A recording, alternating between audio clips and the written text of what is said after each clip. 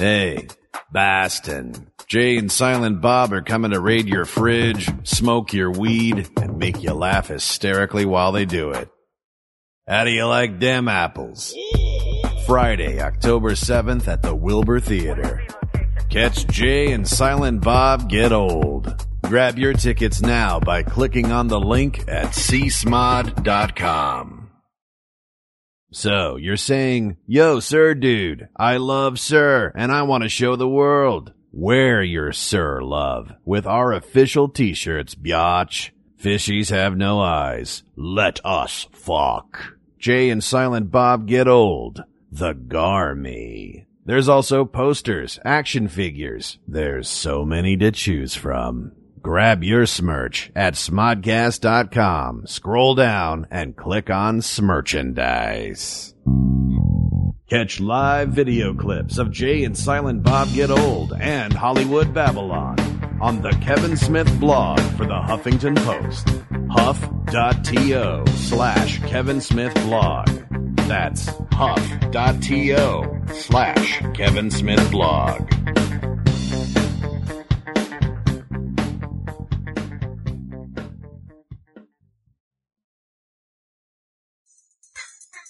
Blowhard brings you podcasting from the gay perspective. One of my big dreams has always been to have a disco in my basement. Join indie filmmaker Malcolm Ingram as he chronicles life out of the closet. Yeah, it went real gay. Don't miss Blowhard. Tuesdays following S'mornings on Sir. We also got to do some fucking pie action. Smodcast Internet Radio.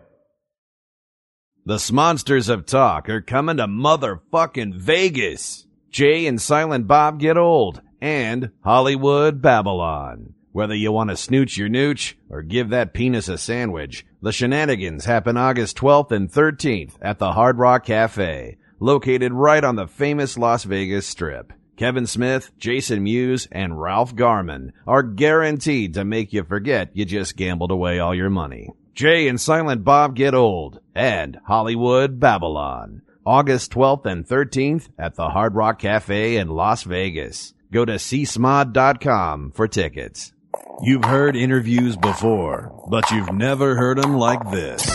+1 per diem gives you Q&A the Kevin and Jen way. So let's stop talking to ourselves and start talking to talented people. The Wire's Michael K. Williams. You say something about my mama, I'm gonna fuck you up. Pro wrestler Mick Foley. Jumping on a bear's back is not a good idea. Sons of Anarchy's Kurt Sutter and Katie Seagal. There's never any time to fuck on production, is there? I know, we find time. Do you really? It's one of the reasons why I want that table at the end. Get to know the coolest peeps on the planet with the Smonsters of Talk on Sir Smodcast Internet Radio.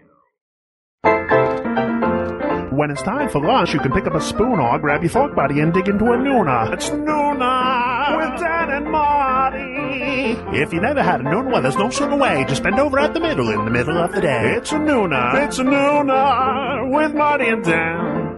Hey, everybody. Such good friends. Hey, did I blow out the mic there? Did I just punch in the mic? Did I just like go, bah? You know what I've been noticing as I've been listening to the show is I feel like I think that maybe I am sitting too close to the mic. Yeah, well, you have been popping. That's why we got the pop screen there. That's your. I have the pop screen up by my ear. Yeah, that would actually have to go around the front of this. There you go. So this, ladies and gentlemen, today is the first Nooner where I'm using a pop screen, and for those of hundreds and hundreds of dedicated listeners, I'm sure you're going to be delighted to hear that. Of course, now there's a dump truck outside. So why wouldn't it be? If you were thinking that the pop screen was merely a dump truck that I placed between me and the microphone, you'd be wrong. It's so hopefully that sounds better, because I actually listened to myself last night. I don't like to listen to myself, so I'm absolutely delighted that anybody out there likes to listen to me. And I realized that I do get a little too close to the mic and pop it. So and James was all over it. I was going to mention it today, but then I come and here is this beautiful pop screen, which if you've never seen one, looks kind of like a Darth Vader's diaphragm, if you were to use one. Not the vocal one, of course, but it's stretch metaphor. If Darth Vader were a woman and he needed a diaphragm, this is what he would use, and this is what I'm having to put my face right up in. And that would sound like, put it in. Dan.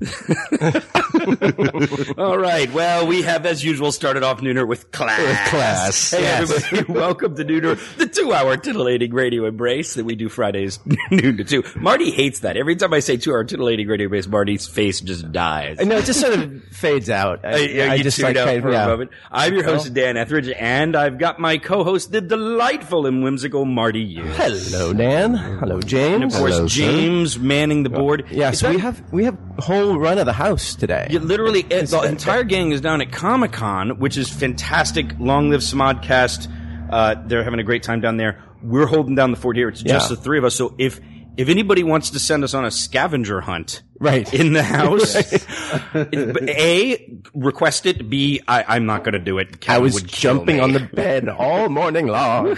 I've already, as you've heard, accidentally made love in this house and been caught. I'm not going to be caught doing a scavenger hunt here. James is not wearing pants. Well, none of us are. That's normal. Today's treat. James, when I say manning the board, I just kind of like stumbled on that phrase. Is that a good way to put it? What's the phrase you would like? Fucking off. I mean, no, manning the board is good. Manning the board? Actually, that's okay. I didn't want it to make it sound like less artistic than it was. It is an artistic / technical thing that you do, a deft blend of things that I can't do. You doth give me much too much credit. And you doth protest too much. Was that Yoda doing Shakespeare? Protest too much, doth you? I'm so pleased I actually remembered how to do that, as I am not a Yoda speak fan. It's not something I go into all the time. Wow. I haven't. It's not one of your go-tos. Huh? No, I haven't done it since the early 80s when a young Joe Piscopo taught us all how to laugh. This is before he got into the steroids. And that's right. Yes. Before something would. There's so many people like that who you forget about. I mean, Joe Piscopo was would be as big as. Who's on Saturday? Jason Sudeikis right now on Saturday Night Live. Or, I mean, he was as big bigger. as they come. He was he was number 2 after Eddie Murphy on that. That's right. And he was the guy, he was like incredibly popular on the show, and everybody thought, well, at least we'll get a couple good movies and probably a string of crappy movies. And instead there was like one horrible movie, and then he disappeared off the face of the planet. There was Johnny Dangerously, where he played the bad guy. But that movie didn't go over so well. No, but I enjoyed it. Yeah, well, Michael Keaton's a genius. And then, was he in Dead Heat? Wise Guys, I think is one of them. Wise Guys. Danny DeVito as Wise Guys is my guessing. I didn't see it, but I'm gonna guess that they went there on the accent. So anyway, thanks again for joining us Fridays. We do love hearing you here at noon. I'm hoping that one or two of you, and I'm looking at maybe Sven in Germany, or actually somebody else, are actually deciding at some point they're going to have a nooner during nooner. That, of course, would delight us very much. If you're in a different time zone, is it still a nooner? I mean, I think that's just sex at night in Germany. You're totally right. I just think in terms of a center of gravity thing, I think when we proclaim it nooner time, then that's the universal nooner time. Universal nooner. All right. Basically, Dan wants everyone to have sex and to tell him about it. You know what? When you boil it down, I guess spade is spade. You're right, Marty. And that's why I'm going to say our Twitter is at Nooner Dan Marty. Or just send it directly to Dan at Dan Etheridge. Tweet us at Nooner Dan Marty, or, you can always email us at noonerpodcast.com. And we have a new Sir call-in number, which you've probably been hearing about. 323-645-8100. A little twist on today, because maybe you'll feel it because it'll go more smoothly, is that my screen isn't up, so Marty's in full control. Oh, yes. Well, I forgot the netbook, and I just felt like so naked, and so I just needed some piece of technology. The netbook? That is other than your wit and charm, the netbook is the sole reason that you were here, Marty. Right. I was lucky to get a mic. There's number 1, netbook. Number 2, wit and charm. And you forgot the netbook. Yeah. But did you bring the wit and charm? Nope. Ooh, we went 0 for 3. Yeah. 0 for 3. Okay, let's tell a little story about James. Because here's what happened is, because I want to pimp. We have an old pal. I say this about most guests, and fine humanitarian. Ron Livingston's coming in to join us today. Ron and Marty and I went to college together. We've had a long history out here, so we're absolutely delighted he's coming in. And Ron, I didn't really know him in college. He might have. I was saying that to be nice, but Marty doesn't really have a history with him. I do. No, Marty and I. We'll talk all about it with Ron. We all have a shared history that's kind of fun. And so Ron's schedule, as you can imagine, is pretty ornate these days. And he graciously sort of agreed to book today. And then we found out, and I should have been on this as well. Hey, wait a second, everyone's going to Comic-Con. So James, who mans the board. Now it's sounding a little that's creepy. Just dirty. Yeah, that sounds dirty. I need a shower. He mans the board. If you know what I mean. Wise guys. I'm gonna, you know what I'm gonna call it, James, but you can correct me. I'm gonna call it graciously agreed to stay. My guess was asked to stay, but he's so gracious about everything. He said yes. Immediately after this, he has to get into the car and go down the 405 to San Diego. For the House of Blues show. Yeah, and my God, traffic's gonna blow. Yeah. Yeah, that's the worst thing about Comic-Con is driving down through that traffic. Yeah. So, I mean, if Misery loves company, just by sheer coincidence, for personal reasons, I have to hop in the car and literally hit the highway at the same time. So you and me are going to be fighting it out together, brother. You're just going to pull up next to each other and sit on the side. It's my hope that if we split from here at 2:00, we're going to slide right under some of that traffic and kind of pop in there. I'm sorry, slide how? We're going to man the board of that traffic. We'll do some board manning.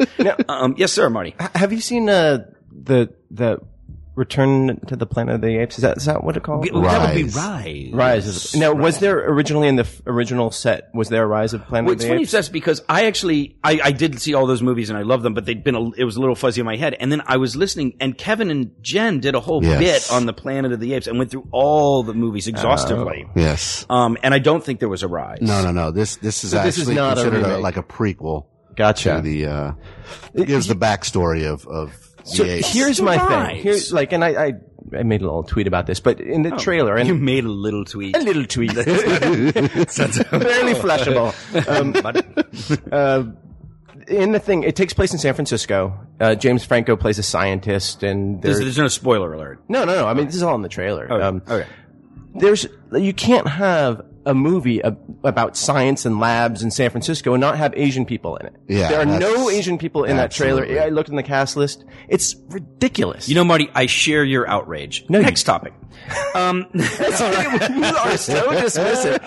This is the white man. Wait, Marty, have you been in everything that I've ever produced? No. I wasn't in A Good Doctor. That's right, you weren't. Because there was an Asian man. Well, why didn't I get that? Because it was a difficult casting process. No, look, you know what the honest answer? You know what the honest answer is? The director, who was from Ireland, was very wary of anybody who said, "Hey, this is a friend who can really." Well, you didn't have to tell him that. You could have just brought me in the audition. Oh, my bad. Point is that what was your point again when you said, "Have I cast you and everything?" Wait, I share your. You're right. Okay, all right. The Good Doctor I could not make happen for anybody. Although the cast turned out great. Okay, sorry. But yeah, you're right. I share your your Asian outrage. I get them so mixed up. I share your Asian outrage. If it holds true and the trailer betrays the fact that the whole movie is Asianless, Marty, you and I are going to spend an entire 2 minutes of our show protesting that next time round. Let's protest House. Let's protest Scrubs. I did. You've picked up this banner and picked it up well. You know what? I couldn't agree more. Being in on casting, a lot of times what happens it's a double-edged sword.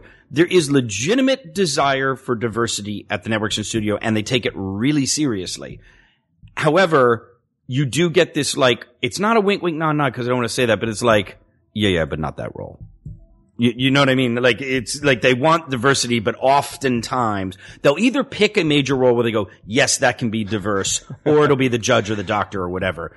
So there is a desire for diversity, but it hasn't broken through to genuine, anything goes diversity, spiritually. But of course, if a network or studio person came on here right now, they would rightfully so wave the pamphlets and talk about the speeches. And yes, they do talk the talk, and they do half walk the walk. No, when you guys did your pilot, did you intend to have 3 separate races? Well, that was a very different case because we wrote it specifically for a white family, a black family, 3 families. Yes. Right. And in particular because it was set in Austin. Why not an Asian family? Well, you know what? The funny thing was I was actually going to talk to you about that. Is like we knew we wanted a white and an African American family, and because it was set in Austin and there was only one more family, just Latino felt a little more right. Oh, absolutely. Given the circumstance. If we were in Seattle, Asian.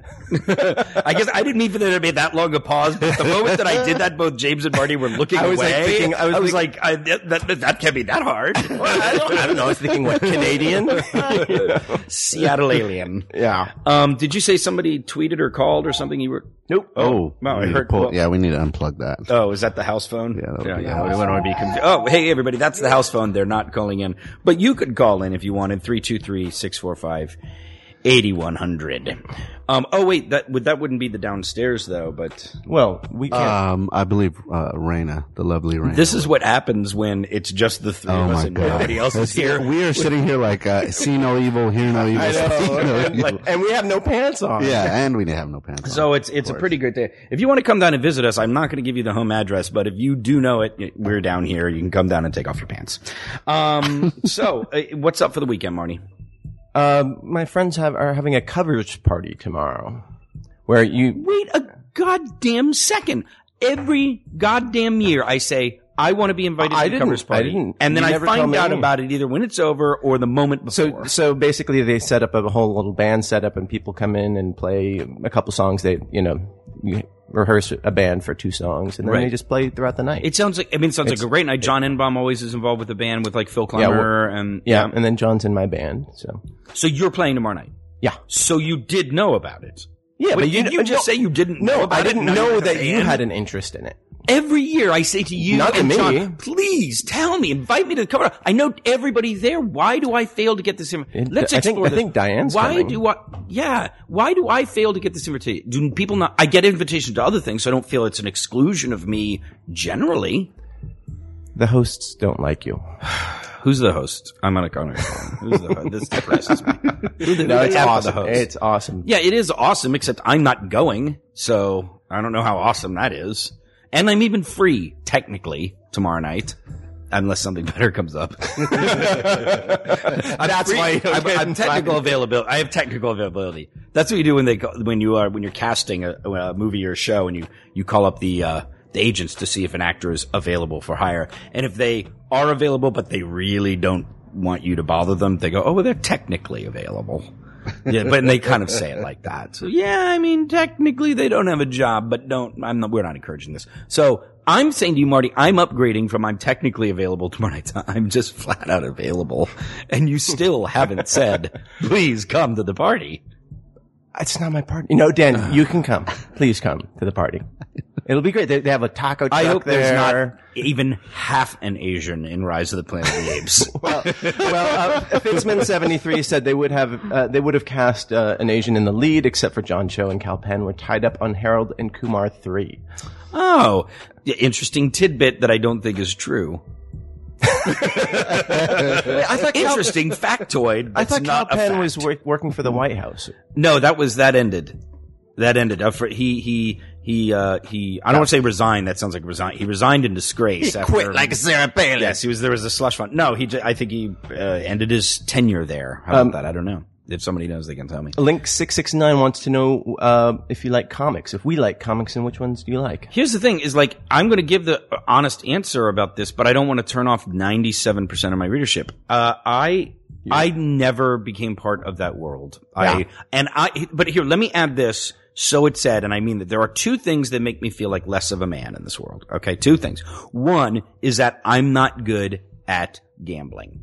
I don't like it, so I'm not really that troubled by it. But in the deepest, darkest moments, I'm like, I'm less of a man because I'm not good at gambling. But you do gamble when you go to Vegas, don't you? I go in, I gamble for an hour, I lose the little bit that I am intending on losing. I go, and then I have a great time going by the pool and drinking. You know what? I made the decision to not gamble ever again. Well, that's, it's so liberating because you don't have any feeling of like, I just, shat like my bank account. Well, the good news is I don't have the urge to. So to me, like that's what I do like going to Vegas for everything else. So, but it does make me feel like, okay, you're a little bit less of a man because you don't get me, and I feel I'm a little bit less of a man because I don't have an intuitive, natural love of comic books and graphic novels, even though I utterly respect them. If sat down to read one, I enjoy it. It's not manliness. It's sort of like, or a cool factor, whatever you want to say. Dork factor. Okay, so great. Now I'm lacking in two fronts. One, I'm not a man for gaming. Two, I'm not cool for this. Yeah. But so for everybody out there, do understand if you're going, sigh,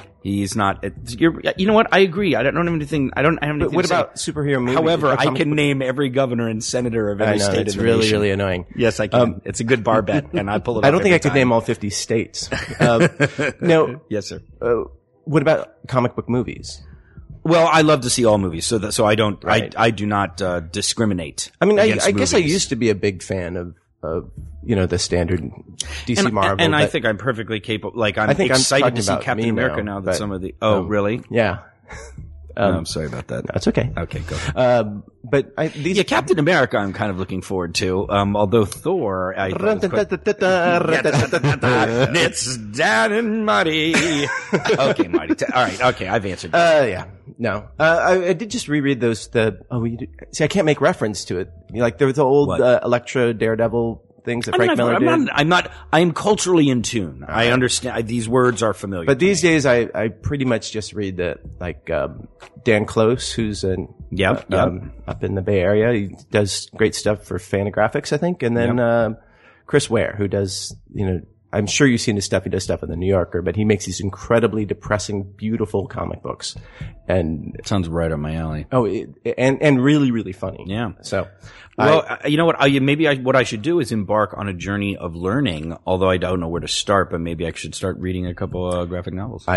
We're here in the house where there are going to be some graphic novels. Scavenger hunt. I'm just going to start pulling out graphic novels. And unbeknownst to me, there'll be $10,000 copies of graphic novels. And you're just going to be sitting on the can, folding them back. And you're just creasing. Oh yeah, I got to bend. Aren't you supposed to break the spine? No, not true. Yeah, I don't know. Captain America doesn't do much for me. I didn't want to see it, and then certain of the reviews saw him with his shirt off. No. Certain of the reviews have made me intrigued that it might. There were a couple of reviews that said, "Oh, okay, you know what?" But no one cares what I think of it. Since I've already undermined my credibility, nobody cares what I think about movies, graphic novels. But I'm not a huge Joe Johnson. Well, you know what? I did like The Rocketeer. Really? Yeah, it was a fun little. Well, I mean, I thought it should have been more exciting. I don't know. So you should have upped the excitement factor. Yeah, it should have been more like Jumanji. That kind of level of excitement. Yeah. You know what? Jumanji, the high bar of excitement. We just lost the Joe Johnson crowd. They're all too. It's just dwindling. But if anybody wants to know the governors or senator of any state in the nation, you just tweet us a state and bet me on it, and I'm going to bust out. South Carolina. What? South Carolina. Nikki Haley's the governor. Yeah. And Jim DeMint they're all Republicans there. I know. Jim DeMint is the senator. And done with enthusiasm. You named one of the senators. What's that? Who's the other senator? I'm blanking. You said you just Lindsey Graham, all right? Both Republicans. Jesus Christ. Jesus H. Wait, you can't lay down the challenge and then be annoyed and blasé about it. I know. Well, I had to vamp for a minute because I was just startled, and I Lindsey Graham yeah. So anyway, I got it. Ba-boom. Kaboom. So graphic novel fans out there, I hope that my governor and Senate naming ability suffices. Probably not. Anyway. Well, that's kind of a superpower, though, so you could relate it to that. And remember, and I can talk to ants, but I cannot bend them to my will. Right. There makes it very opaque as to whether an old bit where it was sort of this was before everybody did the superheroes with marginal abilities thing. Right. It was you, me, and M-Bomb. We were very high, and we came up with my ability was I could speak to ants, but couldn't bend them to my will, so I could never actually convince anybody I was speaking to ants because I could talk to them, but they wouldn't do anything I said. Walking a figure eight. Damn it! You did it yesterday. Son of a bitch, please just move something right now for me. Nope.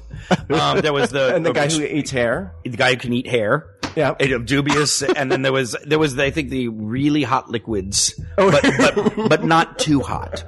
So it wasn't like he could suck up lava if it was a volcano. Right. Just like McDonald's. If you got a tough cup of coffee at McDonald's or a really hot soup, this guy could take care of it. So we had quite a few of those. You know, there is a superhero called Matter Eating Lad in the DC universe, and he's like eats stuff. That's his power. Yeah, but once you've said matter, you've opened it up to anything. He can eat a nuclear bomb. Now, here's the question.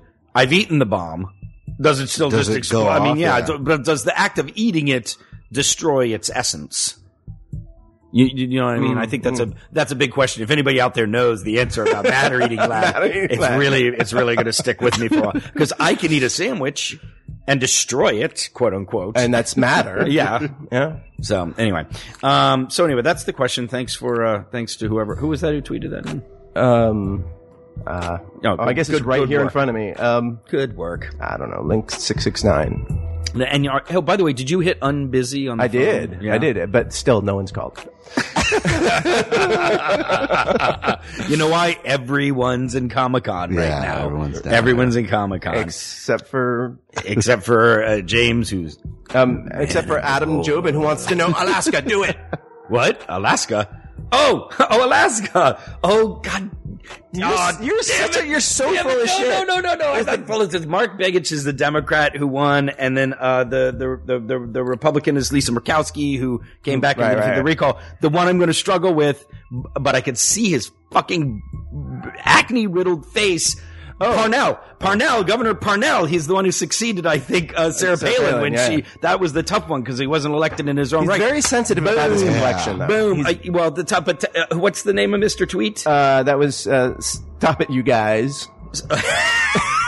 It's like did you create that account just for this show? Yeah. Please stop it, you guys. Thank you for that one. And it actually panicked me because of the Palin retirement. I thought I was going to get fucked on, and I pulled it off. Now, if you want to know, I don't think Mark Begich will survive being reelected in 4 years because he sneaked in when, the now deceased Ted, what's his last name, died in a plane crash. Right. So anyway, no one wants to know any more about Alaska politics than that. Oh, look, I have a muffin. Oh my goodness. Wow. As I live and breathe. What time you got, Marty? It is, 12:30. Do you know what I love is when a guest, because you say, and here's the thing is they don't know the drive time. You say 12:30. They don't know how many stairs they're going to have to climb. They don't know how many stairs they have. In this case, the whole house is empty. They don't know if they're going to make it. Ron comes in right the fuck on time. That's what I love about this guy. And looking good. And looking nicely shorn. So you know what? Let's just fuck it because we might cut the show a little bit short today. Let's bring in to avoid the Friday traffic. Our very special guest, Ron Livingston. Did you hear that doorbell that he just played? No. It's our only sound effect. So you just plop that down. Marty's going to help you. See, today the entire crew is down at Comic-Con, and they're doing all this live in Comic-Con. So this is skeleton crew time. Yes. Fantastic. There's like an octopus of microphone. Yeah, so you get to pick... grab this one closest to... that one, yes. There's that octopus Pull that tentacle right in front of your mouth there. So Ron, I don't want you to feel like, because you probably walked in and you went, what the hell kind of rinky-dink business is this? Because there's only normally there's a bustling hive of activity. What are you talking about? You guys have there's a grand piano. Well, that's later when I do my there's a bit where I play Cole Porter and you sing. Yeah. Did I not tell you about that? Yeah, didn't hear about that. You have to lay across the it's one of our fabulous Baker boys. Lovely. Doing? Good. You look good, man. Both you guys. Thanks. Good to see you. You did get your hair cut. I ran into you at a restaurant the other night, and you had longer locks. I did. I had long.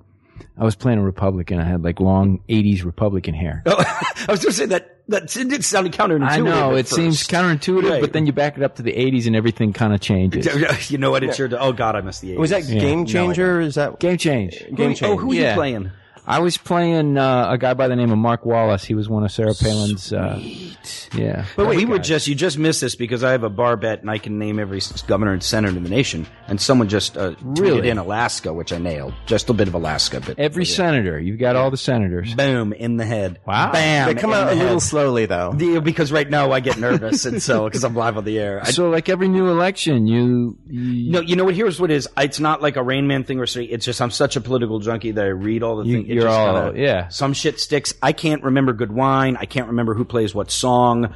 I can barely remember. There's my phone 100 number. senators, though. That's a lot of senators. Yeah, no, but there are a lot more songs. And there's 50 governors. And I was about to say, and there's 100 governors too. yeah. Betrayed my credibility right there. Wait a minute. Let me introduce you to you. I know you know Marty, and we'll talk about our history of Marty. What's up, Marty? And this is James, who mans the board. James, How are you? Board manner. Board manner. We are so damned happy that you came in because we didn't tell much of our biography. Ron and I went to college together. Marty also went to college but didn't know Ron then. And then the three of us sort of re-met when we did a movie called The Lowlife together. That's right.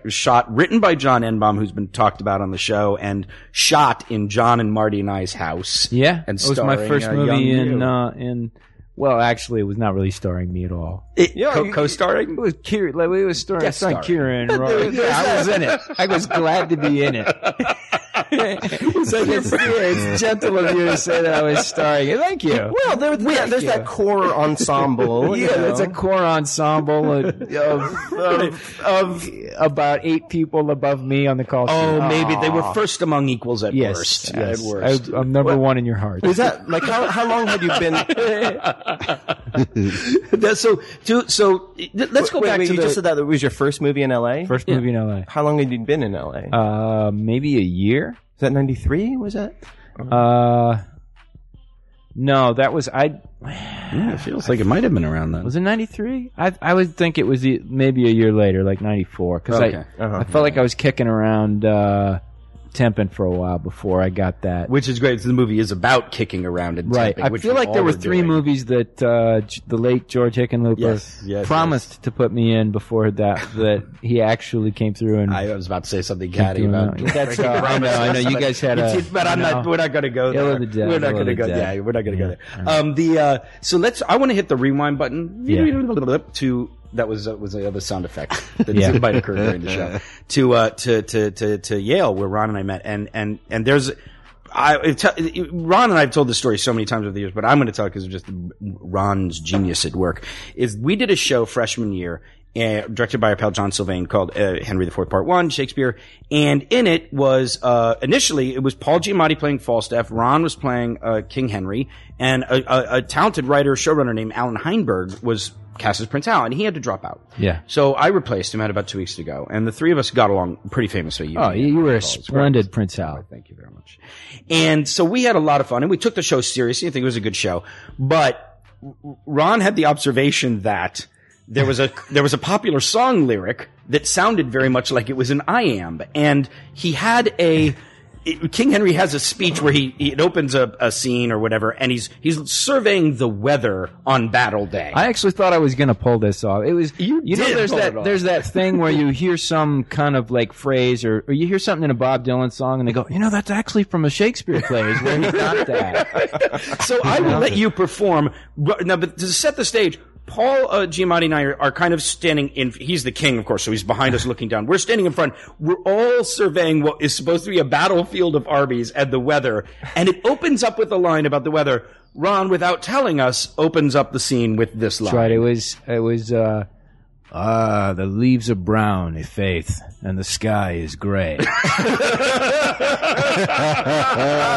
Which I thought the Faith was really going to sell it. Faith is good. Genius bit. And the only time I think I was about to say in my professional career, but the only time truly in my career that Paul Giamatti and I, surveying the battle, they just burst out laughing and had to turn upstage to Ron as we were trying to control ourselves. I think the crowd beat you to it.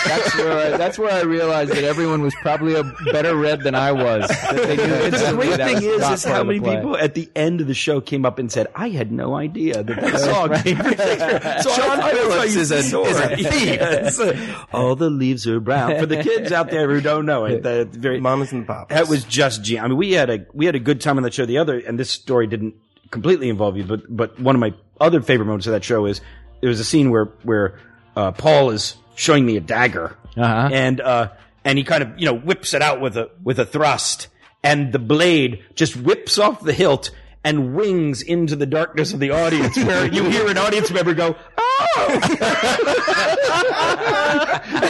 and he and I are looking at each other thinking, continue? Get an ambulance? Are we insured for that? There didn't seem to be any future. Nothing else came from the audience, so we went on with the bladeless. Yeah, they don't throw it back, so you're probably all right. So things seemed okay. Now, Ron, how do you remember Dan as an actor back then? Dan was awesome. Dan was great, actually. I was surprised when I found a couple years later that you ventured into producing, because I thought you had an actor in you. Well, I really appreciate that. Honestly, it's two things. If we don't be a bit honest about it, one is I was tired of theater. This is my thinking. I was tired of theater at the end of Yale, and I was worried that I was too big. And I'm not saying I would have succeeded on film, but I was worried I was too big, and I was so theater and big. And so I said, you know what? I'm going to go into producing, learn a little bit about film, and then maybe circle back. Right. 20 years later. Yeah. And the other thing I will say, so it's added, and also again, I probably wouldn't have succeeded if I tried. I also think it was a little question of a lack of balls. I mean, to be honest, so I'll put that out. Interesting. So those two things so maybe the lack of balls subconsciously fed the we'll try producing and come back around, but never really. So it's fun occasionally to do a little theater to satisfy the urge, but it is delightful to when I get to see you go or Paul go or just be like Edward Norton. It's great. What I do like, and this is honest because I would say this if it wasn't, I don't experience jealousy in those moments. I experience pleasure because it's so great to see you guys go. I just think when I see Paul on screen, I'm like, that's the guy who worked at the dining hall and wouldn't give me an extra chicken parmesan. Well, we all have our little And his dad ran the university, so he could give you an extra chicken parmesan. I know. If he wanted to, and the only reason why he got that dining hall job is because of his dad. and we would think he wouldn't have to work that dining hall job. I know. I actually was maybe the dad those were was good. saying, those were union. Those were union gigs back in the days. Serious Northeastern It was union. like $12 an hour. And he only had to work 1 hour a week, and he got a pension after 2 weeks. Right. I think I remember that. And by the way, I'm pro-union. I just came up as a Republican, nightmare. So we came up, Ron and I had, do you remember the origin of us calling each other Buckethead? I thought I got it from you. I thought I got it from you. Really? Yeah. I have no idea where that came from. Because even Ron and I can sometimes go years without seeing each other, and we happen to see each other a couple times recently, but we always seem to open up with Buckethead. Yeah, I have no idea. I felt like I thought I took that off you, but I've never known what that meant. I don't either. It's too good to let it die. I know, but so anyway, Buckethead. That's it.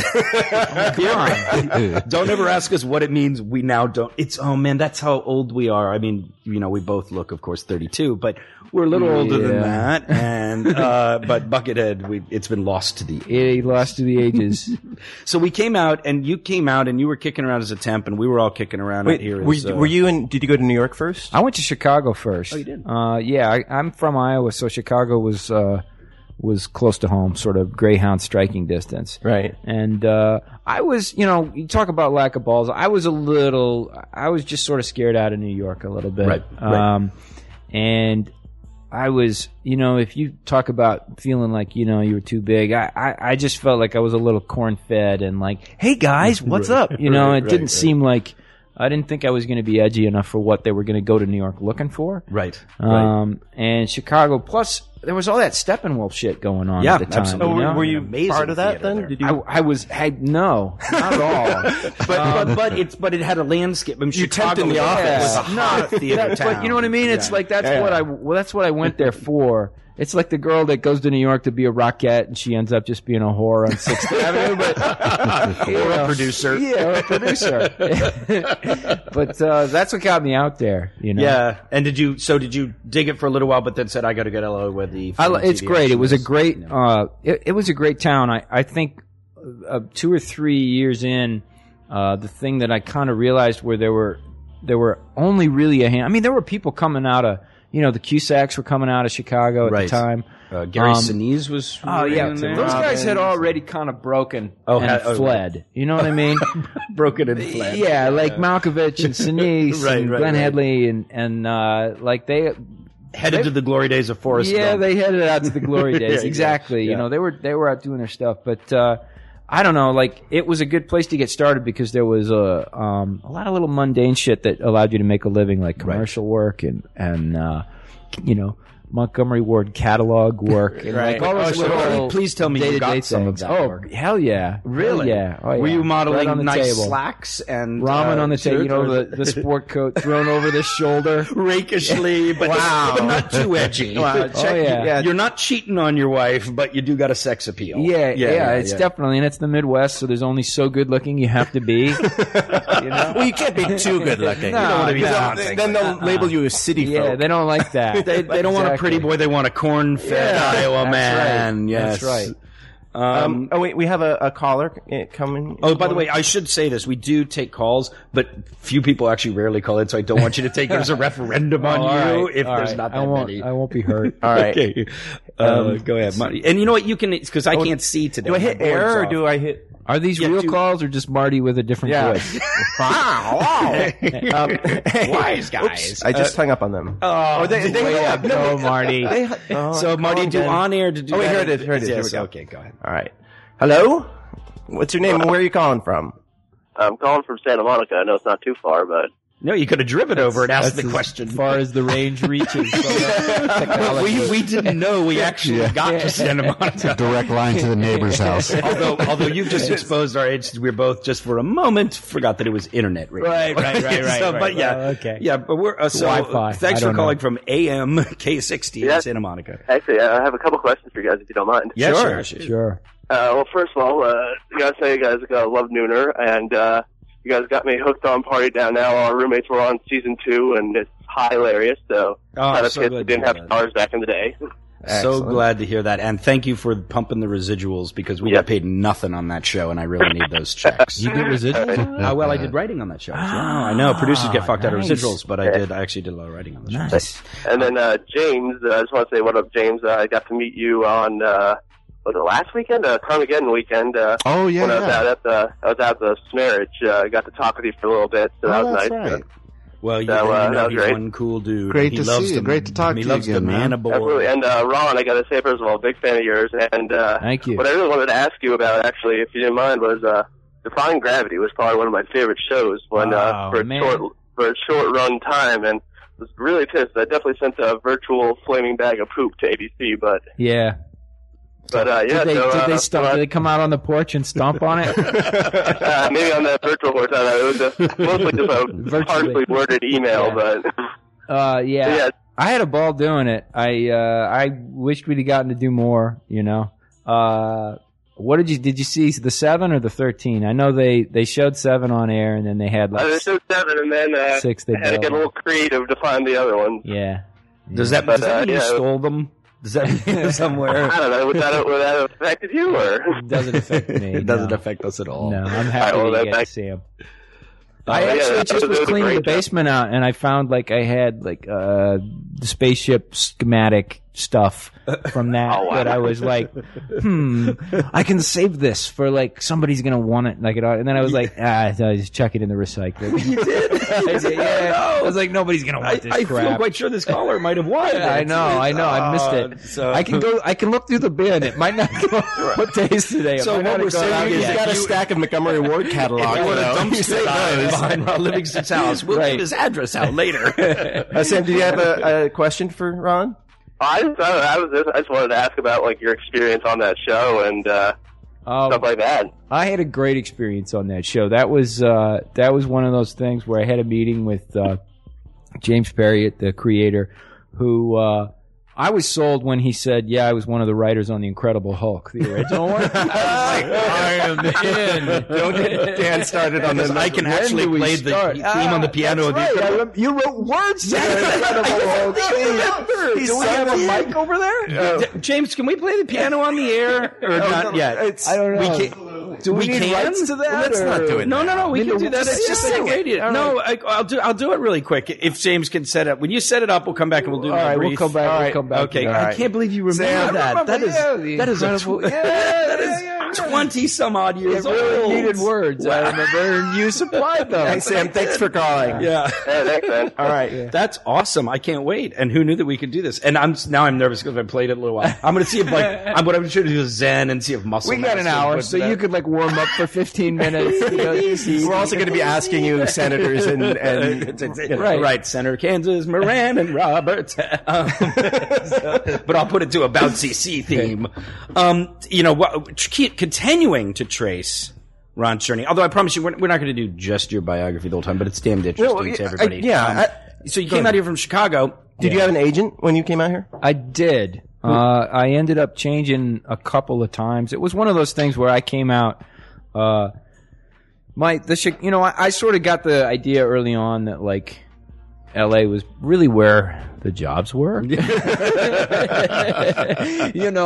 Chi-Town? Yeah. The non-catalog work? Yeah, they sort of mostly weren't there, and I sort of figured that out.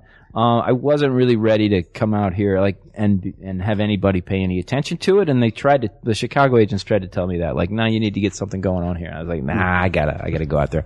So they really did a great job and were very supportive and found an LA agent that was willing to work with me, which meant that I went on an audition every 3 months for, you know what I mean? I think the willing to work with you is an ominous phrase. It's, yes. So it took a while. There was about a year. There was maybe a year or two of just getting a car and getting a job and paying rent. Doesn't everybody has either a year or two or great years, 20 years right? Doing that, exactly. Great stuff. But it's the first audition I went on out here was for the original The Real World.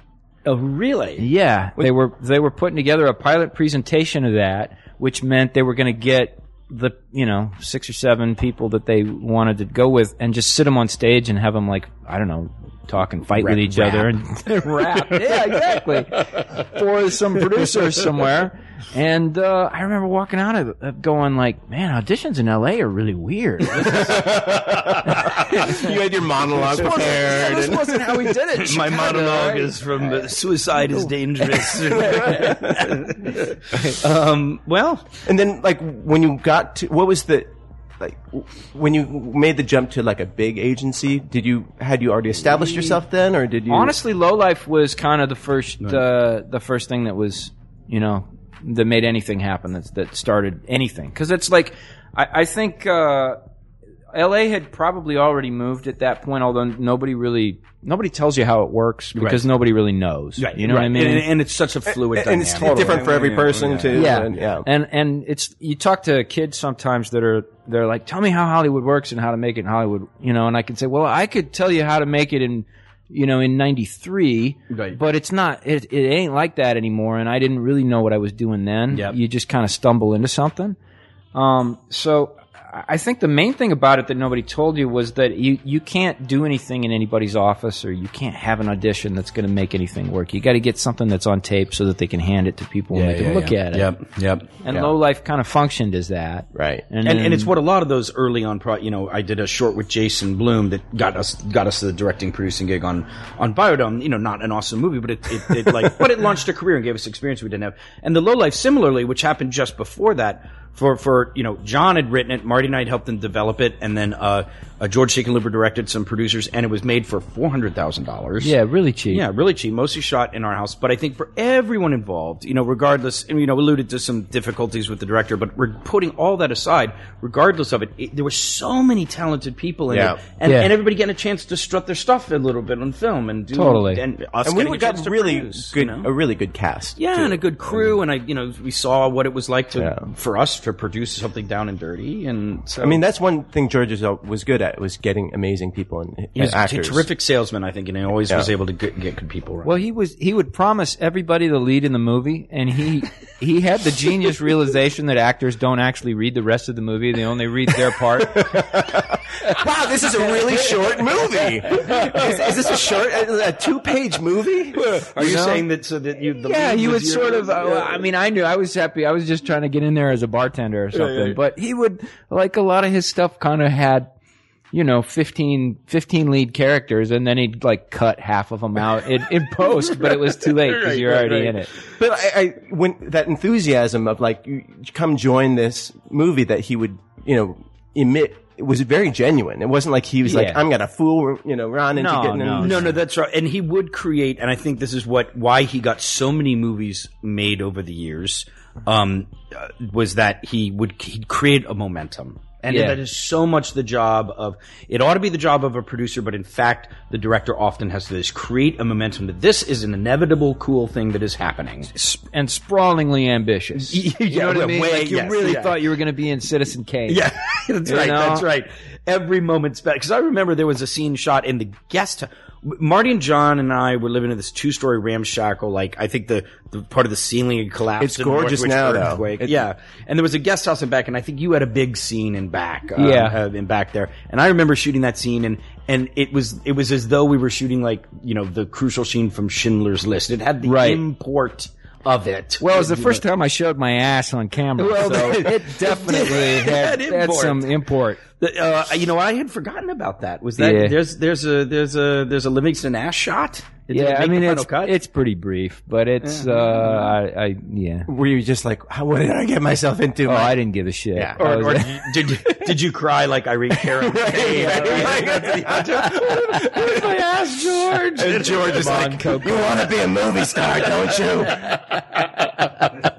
That was your audition. It went from rapping to showing George Hickenlooper your ass. No. At that point, they'd already made me dye my hair red. Oh, that's right. Remember that? I will go on record as saying that wasn't a good look. And I don't mean to be, I'm not being cruel. It just was weird. It was kind of weird. It was kind of weird. But you were game, and so many people. And it's grown out. It looks great now. Yeah, it's 15 years. But that's why my hair's so short. There was a lot of talented people in that. But then shortly after that, and I may be ellipsing something, but shortly after that, you kind of, I think, you correct me, and I'm happy to be wrong here, but another movie where it seemed like just some ambitious people doing something cool and you didn't know how it was going to turn out, called Swingers. Yeah, that's right. And was that your next movie or ish or really? I think there was an episode of Jag in there, but Swingers was kind of the next thing that. And did it have that same sense, like you were describing on the little, of like ambitious or crazy director? It's funny because it's like having. Like, I kind of came in there with some juice because I'd been in the lowlife. You know what I mean? That's true. I guess your resume at that point. I was like, and I also, it's funny going into that, I was like, well, I really know from my experience in low life, you make these independent movies and you're really not ever sure how they're going to turn out or what's going to happen to them. But, I've known those guys in Chicago. Right.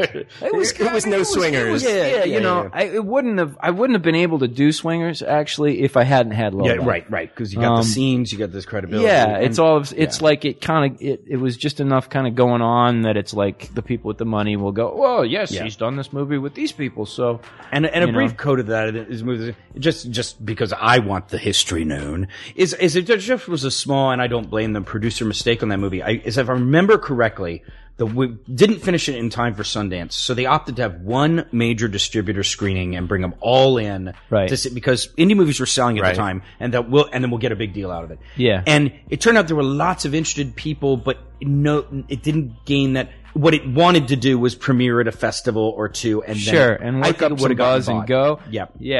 I'll go on record also saying that Swingers is a better movie. Oh no, this wasn't as opposed to Swingers. I'm just saying. No, I'm saying that's why Swingers is successful. Actually, a pretty good movie and deserved it handled differently, I think, would have gotten a theatrical release. But anyway, Swingers, the whole different class. But I interrupted. Yeah, also it's a feel good. Swingers was feel good and that's fun. True. You know what I mean? True. And Low Life was kind of introspective, right? And I thought really kind of hit some stuff. Oh yeah, absolutely. Yeah. Certainly for those of us who you know what, and this can apply to any industry, but when you go out and you are starting out and you're not even sure what you're starting out in or how to start out, so you're doing a lot of things just to bide your time, make some money, survive, to figure out who you are, what you want to be.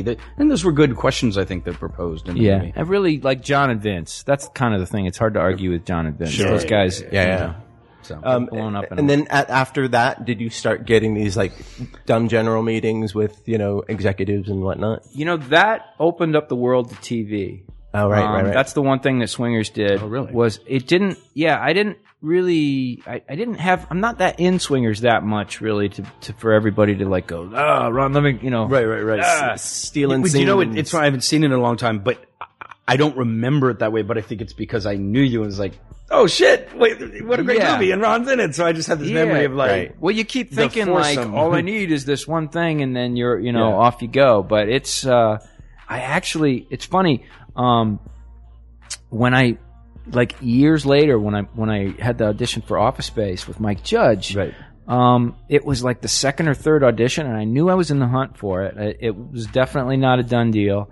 But he was like, I really like that Swingers movie, and I love that scene that you have with the gun where you pull the gun.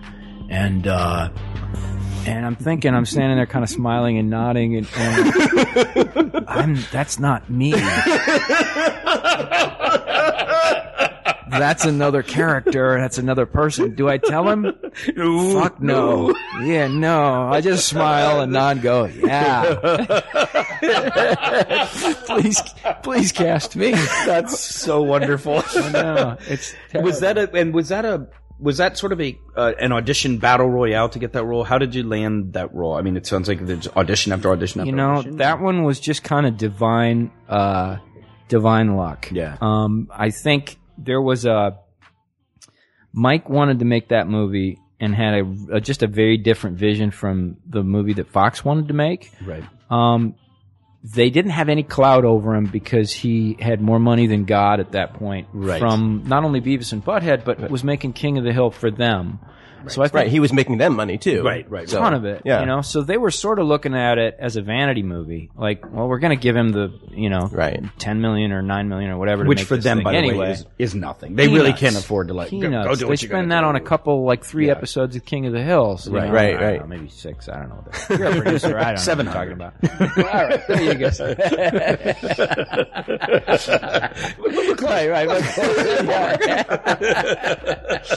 Right. But I think what happened is that Mike would have just wanted to cast an unknown computer programmer from some software firm somewhere, right? And the studio wanted to cast Brad Pitt or Tom Cruise, as the studio always wants to do. That's usually the gulf. I mean, not quite as pronounced as unknown, but it's usually that's the gulf. And I think the course of 6 months of casting had meant that everybody in the world had been seen for that part and didn't fit into one of those two categories. Right. And by the time I came in, it was coming down to the final hour, and it was this big debt deal. They were finally starting to look for this middle ground, and I kind of landed in the right place at the right time when they said, "All right." Mike Judge was with the executive saying, he's the guy with the gun. You gotta hire him. He's great. It is amazing, and being having been on the other side of the casting table for so many times, is that the right talent is always important, and clearly you had the right talent for the role, and that was the biggest asset. But right time, right place. It's almost heartbreaking how many times we see on the side of the aisle there's someone who's brilliant. And yet we just need someone with a different shade of hair. And it goes, it's literally that. And it's not capriciousness on this side of the felt fence. That about Jefferson Mays, because he's such a great actor, and it seemed like there was a big jump before his career really took off. Yeah. I mean, you can just, and so that, I mean, those stories of how, because obviously that, a lot of people have tweeted us and want to, talk about Office Space because it's such a highlight in your career.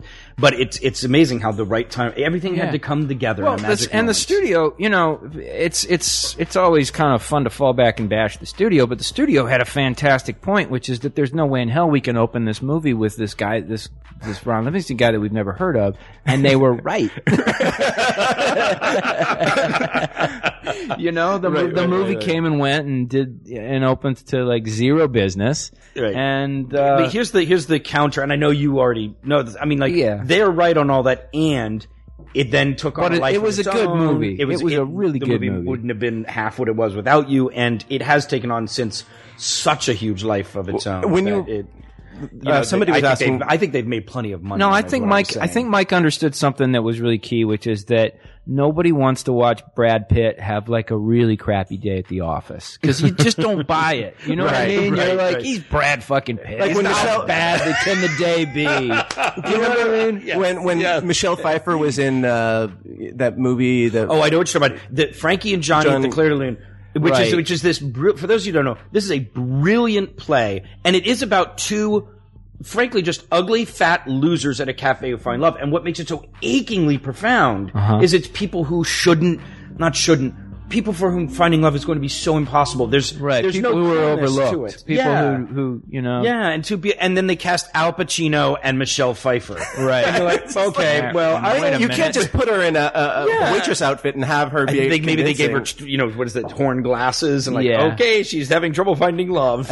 And I always thought, like, if they had made it, and again, I'm not being cruel here, but if they had made it with like who the play was with, which was F. Murray Abraham and Kathy Bates, then you go, them finding love. There's such an aching, wonderful profundity into that. Sure. So you're the F. Murray Abraham and Kathy Bates of our time. I don't know F. Murray, but I love Kathy Bates. Amadeus? Well, I mean, I know. I know his work. His work's fantastic. I was like, with that. I didn't know. Yeah. So, and first man ever to sign an autograph for me. Really? High school, New York field high school trip. I saw him. I went over, and he was so nice, and he chatted with me for about 10 minutes. Told me I should be an actor. Thanks, F. Murray. And you didn't listen. You didn't listen. Oh, what could have been? You gave me hope. And so that, I mean, was the course of the movie this? You make the movie, it comes out, and it doesn't do well at the box office. And was there a certain sense of, I guess that's it. Here was a moment in it. And then, oh my gosh, it's taking on a life of its own? Or did you kind of know there's something special here and it's going to... I felt like I always knew that when it hit the Midwest, who doesn't go to the movies until it's in the $3 theater or on VHS. Right. I kind of knew that they would like the movie. Right. Well, PDG wanted to know what it was like working with Mike Judge. Mike is awesome. Right. I try to think of something new to answer this question with because I've answered it a bunch, but I'm probably fall back to some of what I usually say, which is that at that point he hadn't done live action before, Mm-hmm. So I thought he was going to be very, because he's an animator and used to having control, that he was going to be very precise, and I want, and this needs to happen here, and I need this frame to be here, and he wasn't like that at all. The thing that I think was interesting about Mike is that he'd been a bass player, so he sort of put the scene together like we were like, I mean, I just, I guess feel it how you feel it, and we'll just try to, you know what I mean? It was kind of like we were laying down grooves, laying down tracks. Yeah, let's lay another one down. And he'd come in and sort of be like, that was, let's try another one. You know what I mean? It was great because it was a very calm, that was a very anxious time for me playing this. Yeah. This was a big thing, that I felt like, this is my big break. Right. And he couldn't have been more supportive. It also was a little alarming. We started in the Act 2 stuff, which is all the hypnosis stuff. Right. And the studio was looking at the dailies, and I think they thought I had a drug problem because I was playing all the scenes kind of blissed out and whatever, and they were like, we need to intervene, the Bond company, they were seriously worried. Really? They thought I was on drugs. And And I remember there was kind of a moment, maybe 10 days in, when they kind of swept Mike out about it and came in and said, and he needed to talk to me about it, and he knew that I didn't have a drug problem, but he was kind of like, maybe can we just sort of enliven the delivery a little bit, just like maybe a little energy or humor somewhere. It is a studio comedy, and I was adamant of no. I was like, I'm kind of married into this hypnosis thing. I believe me, I think when we get to Act 3, it's going to have a little more like fuck the man, fight the power. So you were carrying the charge alone at this point. Even Mike Judge was a little, or he was just. I think he felt sweat out to come and bring it up. Yep. But I said the thing, and then I think he kind of nodded and felt like, all right, well, they asked me to just talk to you, and I talked to you, and he was like, all right, well, see you tomorrow. I admire the divide, like you said, like I've worked out this performance, and I believe it. I probably wouldn't do that now. I feel like you get a lot more cautious because there's something about youth and that combination of believing that you are the smartest person in the world and right about everything the way that you do when you're 25. Yes. And also being completely naive about how the system works and what the consequences of taking that stand might be. That second part is like it doesn't matter. But you know what the other thing is, and I'll add on to number 3. Those two I think are totally valid, and the most of it. The number 3 is I actually do think that. Well, I'll call it movie jail. That's usually used for directors. But I think jail here is far more easily sentenced upon people than it used to be. I don't think there are, in particular movies, nearly as many at-bats. Not for directors, not for actors. In TV right now, because there's a bit of a golden era, there is a bit more just simply because there's episodes you can film. But even if you do a terrible pilot... Yeah. It tarnishes you for years. Well, it used to be like, George Clooney, that was the guy they trotted out as he had 47 pilots before he got to ER. It wasn't 47, but I think it was something like that. I think it was 19 or something, 17. Something like that. Yeah, it was an incredible figure. And, hell yeah. If you look at George Clooney, you're like, you can't tell me this motherfucker we can't put something around this guy. I mean, come on. He's like Cary Grant, re-envisioned. But you don't get that anymore. I can't imagine anybody getting more than 1 or 2 these days that are like. I was there when we did our show Cupid at ABC, which didn't work out. When we were in pilot season and we were casting and going through lists, it felt even qualitatively different from a few years ago, where it's like, that person was in this pilot, but the pilot wasn't so good. If it hadn't worked, it had hopelessly. People go like, yes, she's fantastic, but she was in this pilot that didn't work, so we just can't even go near her. And it wasn't even her fault. Yeah, it was just radioactive. There's a group of actors who are just do pilots and get all, starring. But I'm saying I think is on the wane because people are. I will say I think the flip side is if you get a hit early. Yeah. You know what I mean? If you get something that's a hit or lightning in a bottle, they will let you, shit the bed. 6 or 7 times because somebody will always come in thinking like, hey man, I saw the magic happen back in whenever. It must have been all those other motherfuckers in between that dropped the ball lately. True. Like, I can get this thing back out of this person again. True. And I think especially in TV, I don't know if, truthfully, when I do movies now, it's usually indie movies, so I couldn't really speak to what goes on in studio movies these days, but it just seems like in movies, the jail is more pronounced, I think. Yeah. I could be wrong. I don't know. I don't know how it goes on the director level either. I think director level, I think it's terrible. Well, yeah, I mean, if you think back to the studio days when, like these guys were doing 3 movies a year, 2-3 movies a year, and like just churning through them, and because they were contract directors. Yeah, they're on contract. They're paying them anyway. They could get them out there. Right. Go do it. They could fail. They could make a shitty Western, and it's not going to affect their career the way it does now. I'm interested in imagining anybody making a Western. When do I get to make a shitty Western? I want to make a shitty Western. Were you in the gray box? The killing box? No, that was before my time. Wait, were you? That was You've never done a good Western? I haven't done I don't think I've ever done a Western. Oh. Well, let's Cowboys and Aliens Come on, you got the corn-fed look. Yeah. Buddy, what time is it? It's 1. Oh, yeah, okay. So before we switch to this thing, I'm going to do a little bit of the piano. Were you able to send to him the Brad's new thing? I can play it from the computer, right? Okay. Yeah. So a couple things here, Ron. Yeah. And nothing startling. Don't panic. Okay. First of all, I'm going to go try to bound out this incredible whole thing on the piano. Yeah. This is a whole new thing. Then we got which is a little startling. Yeah, it's a little startling. Yeah. Then we got a bit. It's our only bit. Okay. But it's not really a bit. I just asked Marty to let's make it a bit, goddammit. We're going to work. It becomes a bit that isn't a bit. But I don't want you to panic because there's no need for you to rise to bit level. I'm not panicking. Okay. It's going to take a lot more than a bit to panic me. Well, the reason I said is we had lovely Ken Marino on last week, who was great. But when it appeared we might be doing a bit, he panicked a little bit.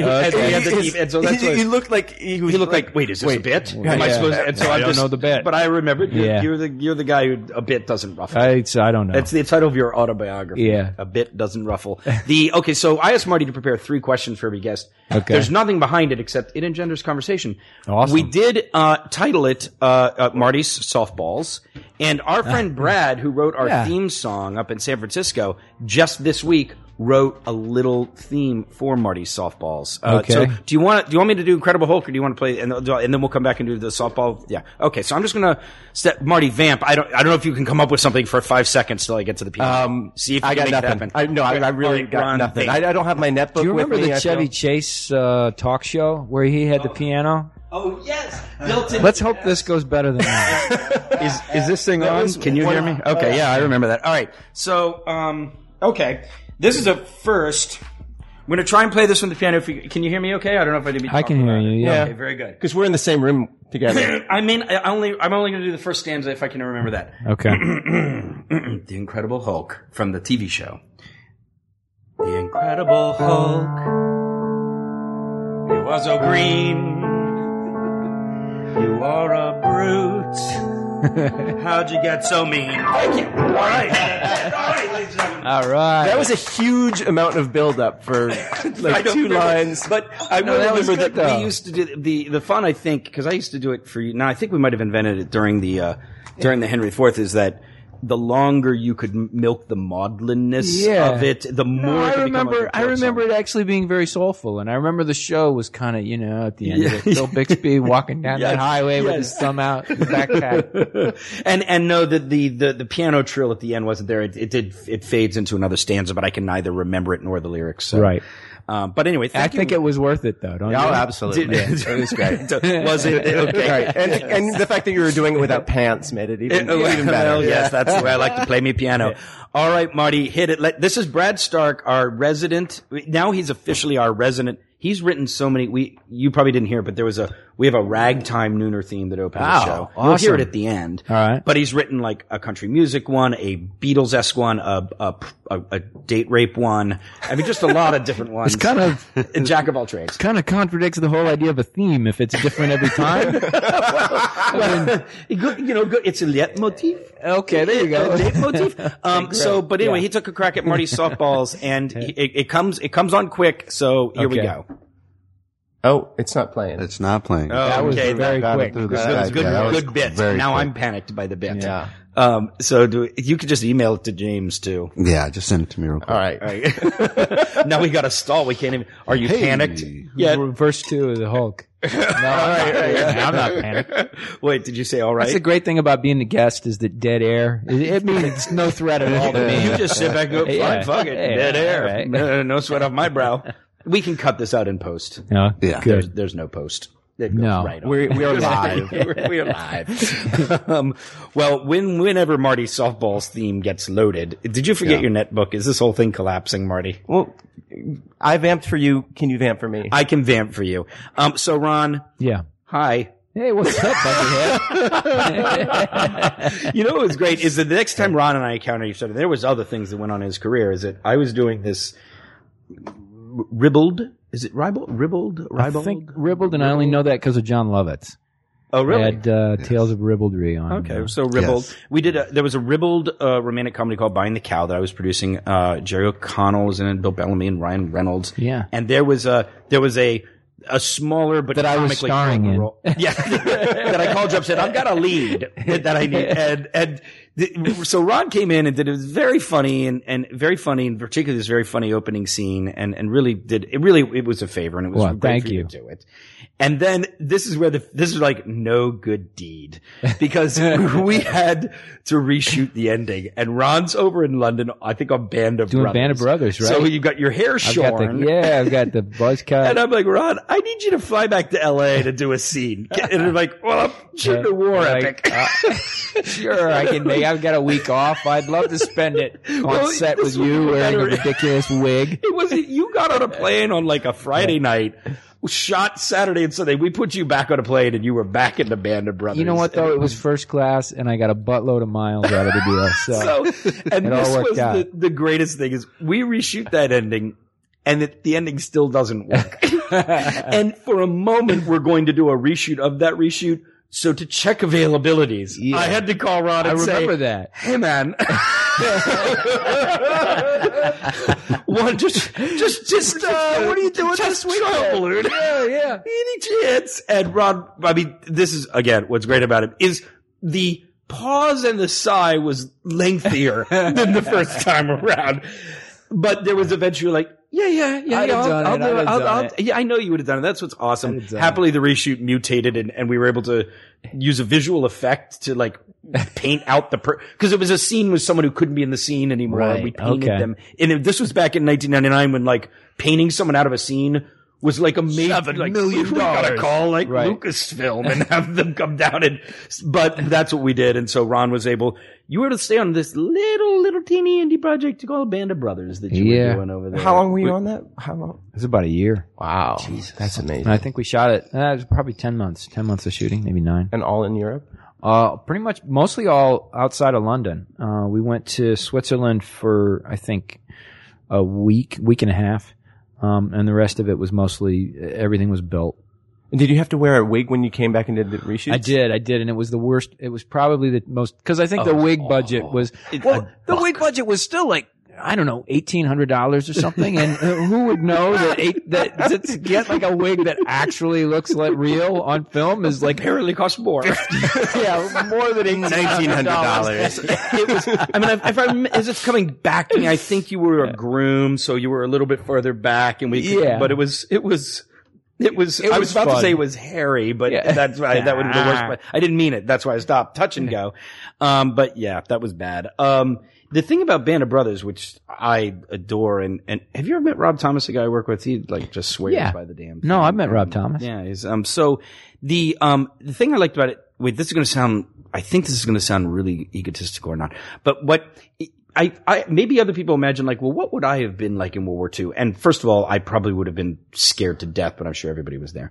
I loved your character because I felt like maybe I'd be sort of that guy. Oh, that's a huge compliment. But I really loved your character when you brought like the way that, I sensed obviously the undertone of fear was going on, but the way that character seemed to deal with it was a way that was special. I really appreciate that. So anyway, that's one of my favorite performances of yours. And did you enjoy that experience? That's kind of like that goes beyond like even an experience. It's kind of like a life chapter because it's a year. Yeah. It's, there's the 3 months going up to it, getting that job and then going to do it for a year. And then like it took a year for it to come out.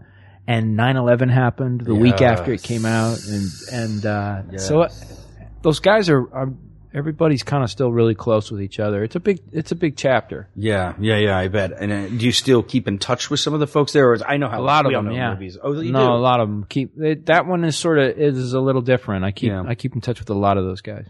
Now, pardon me for not knowing this history, but sure, it was the character that you played. It was Lewis Nixon. Yeah, was he still alive at the time? He was not. He passed away about probably 4 or 5 years before we did that. Right.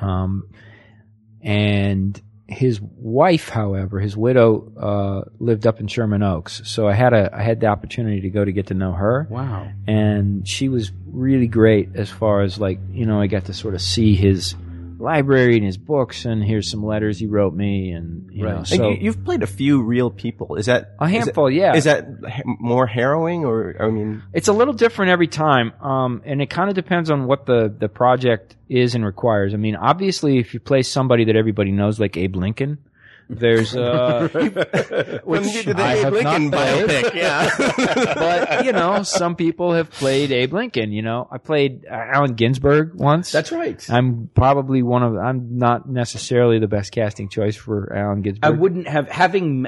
It was for Donald actually. Really? Yeah. So yeah. Very briefly, somebody fell out. Somebody fell out 2 weeks before, really? and I got the call, and I was like, "Really? Okay."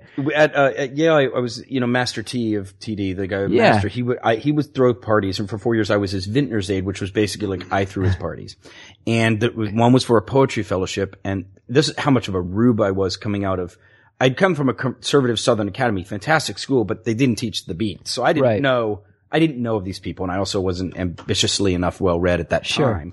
So the poetry fellowship was with Ginsberg, and I'd never heard of him. And it's so embarrassing me today as a freshman in college, I'd never heard of the man. Yeah. So he arrives early. It's just me there. I'm 18. I'm just from Virginia. Ginsberg comes in, and he's an hour early, and I'm setting up the bar.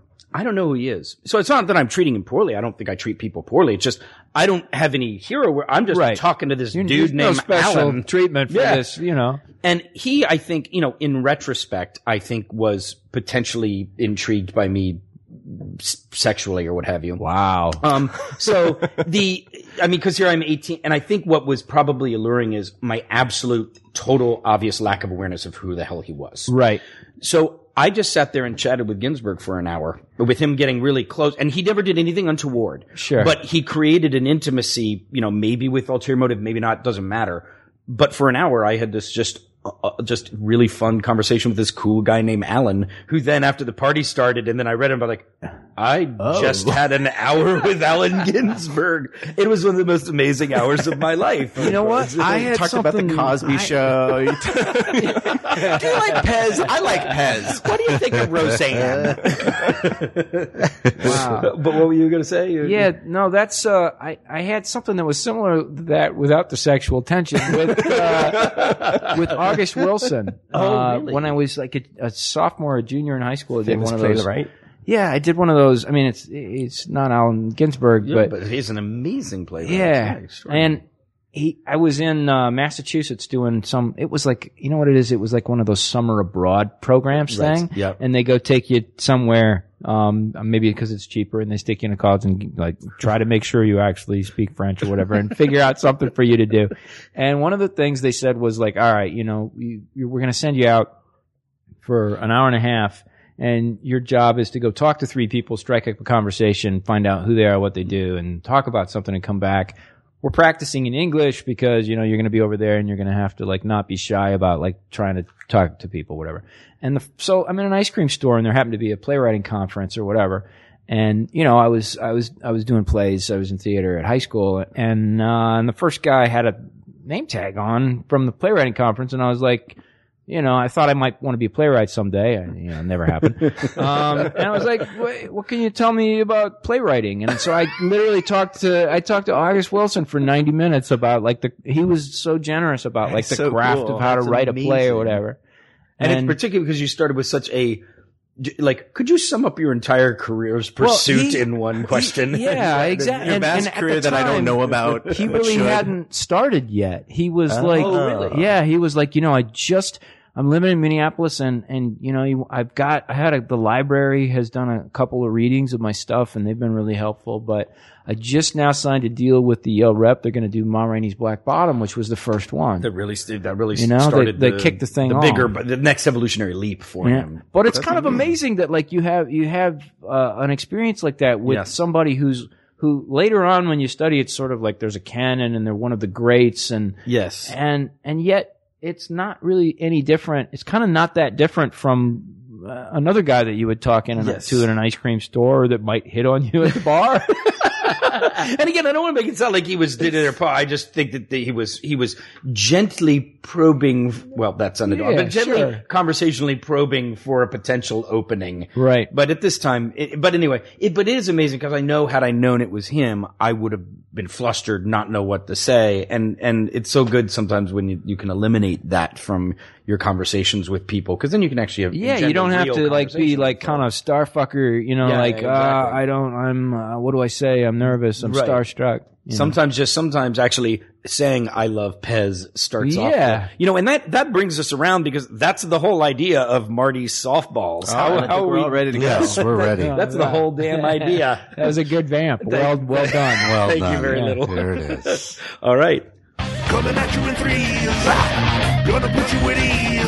If you like it rough, well tough, here come Marty Softballs. Great, Brad. Thank you so much. That was well worth the wait. Come on. Come on. You'll be that went through many iterations. Him finally, it was a little too long at one moment, a little too, and I think you got it just right. No, the porridge was just right. So well done, Brad. Well, we'll hear at the end of the thing the ragtime nooner that he does, so you'll see the. I look forward to that. Something to keep you here in the seat. Yeah. Because it sounds like I make it, but he's a damn genius and has written us some awesome material. So, Marty's softballs. Marty, take her away. All right. What was your favorite class at Yale? These are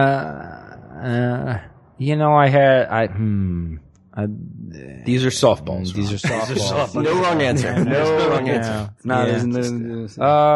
I really enjoyed some of the acting classes because they're acting classes. Did you have Lynn Singer? I did have Lynn Singer. Yes. Who's Lynn Singer? Lynn Singer was like the John Houseman paper chase but she was the woman who Lynn. I have never done this in my life, not work, not professionally, never. I just not something I have fun drinking on my private time, but there was a moment. Lynn Singer was the tyrant acting teacher who in there would just make everybody would crumble.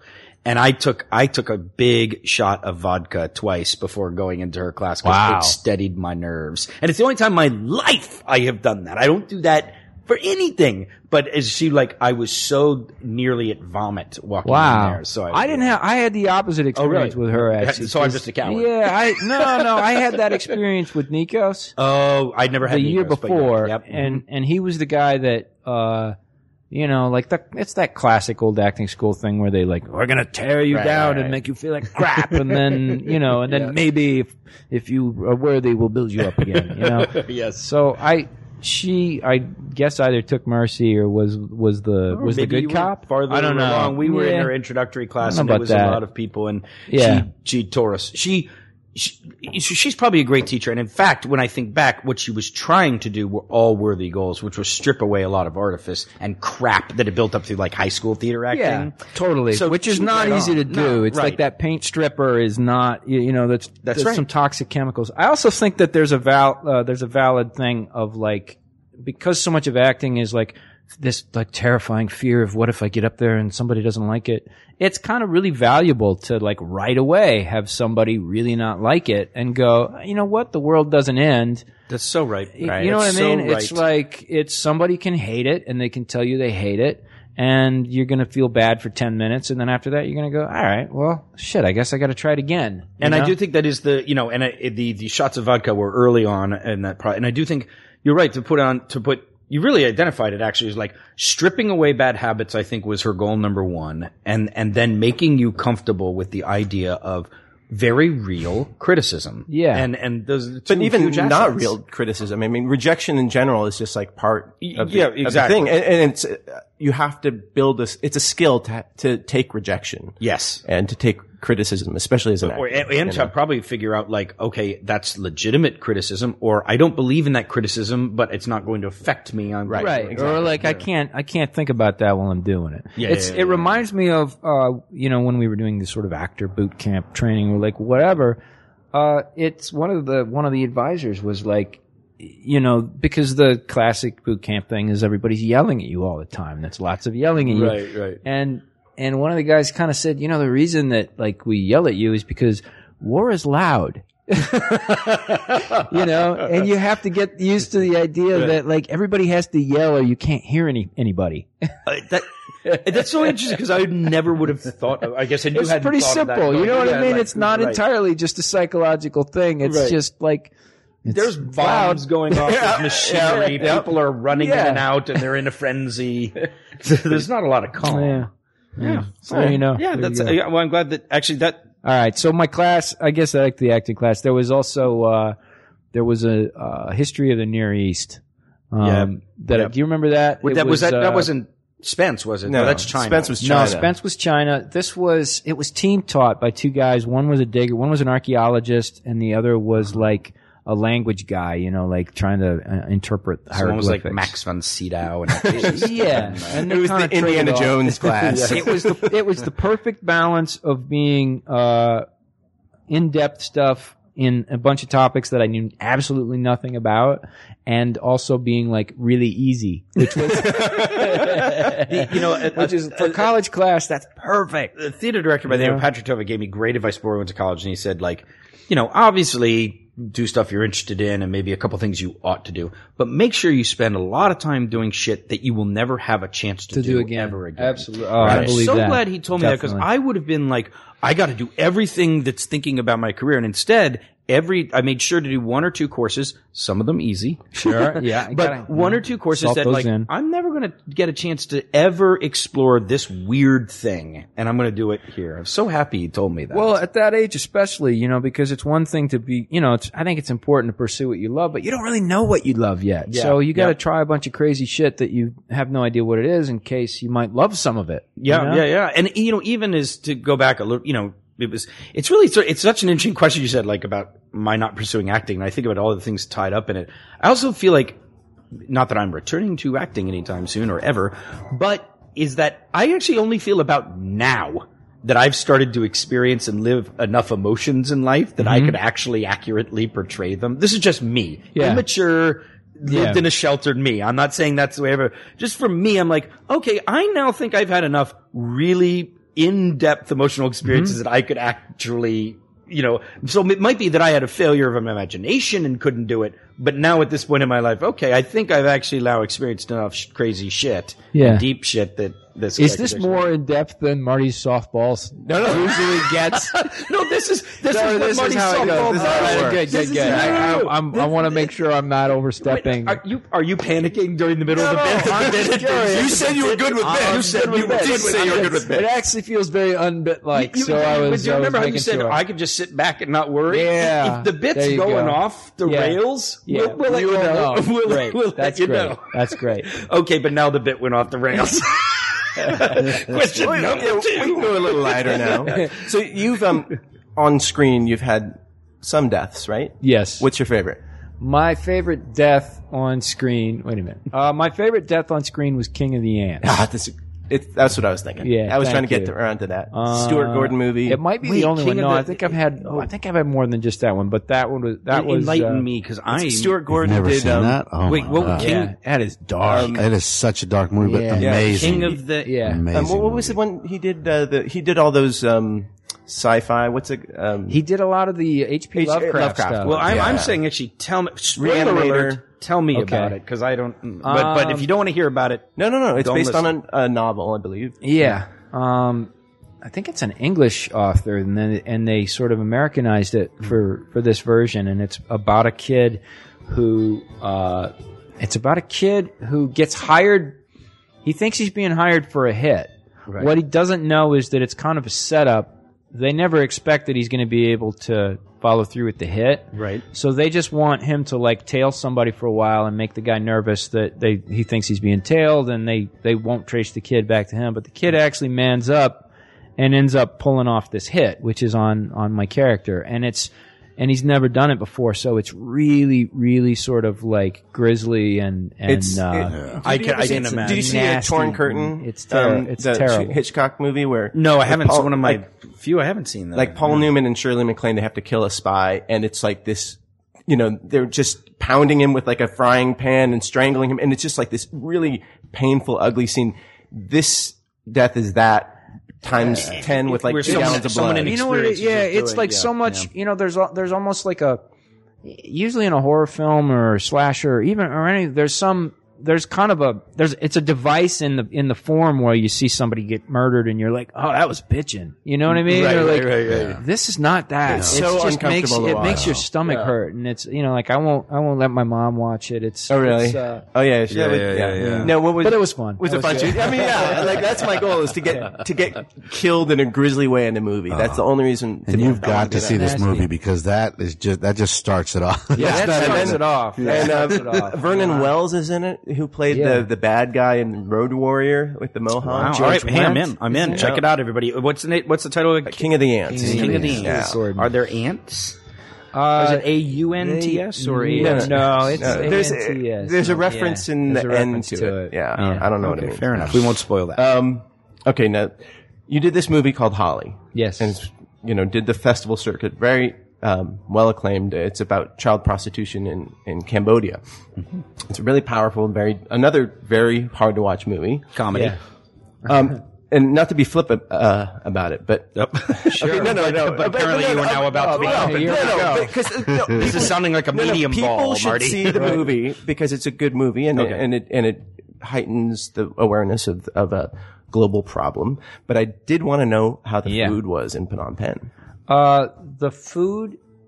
This sounds like the question that Access Hollywood asks when you're promoting the movie. The food was iffy. What the food was iffy. Oh, really? First of all, Cambodia, as a country,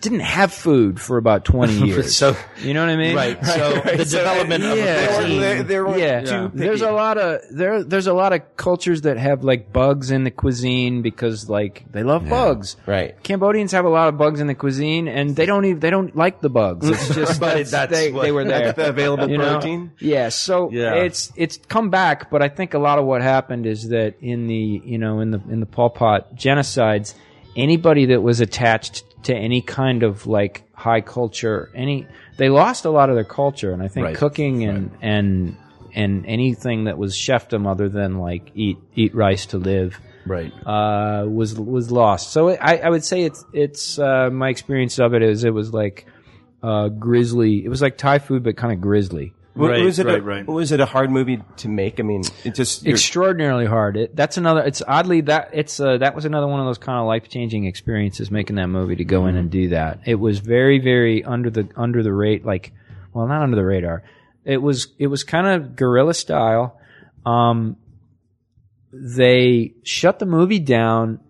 The government kind of seized all the equipment for about a week, and then there was a week-long struggle of trying to figure out. They thought they'd bribed all the right people, and then they had to bribe a bunch of more people to find out who the right people to bribe actually were.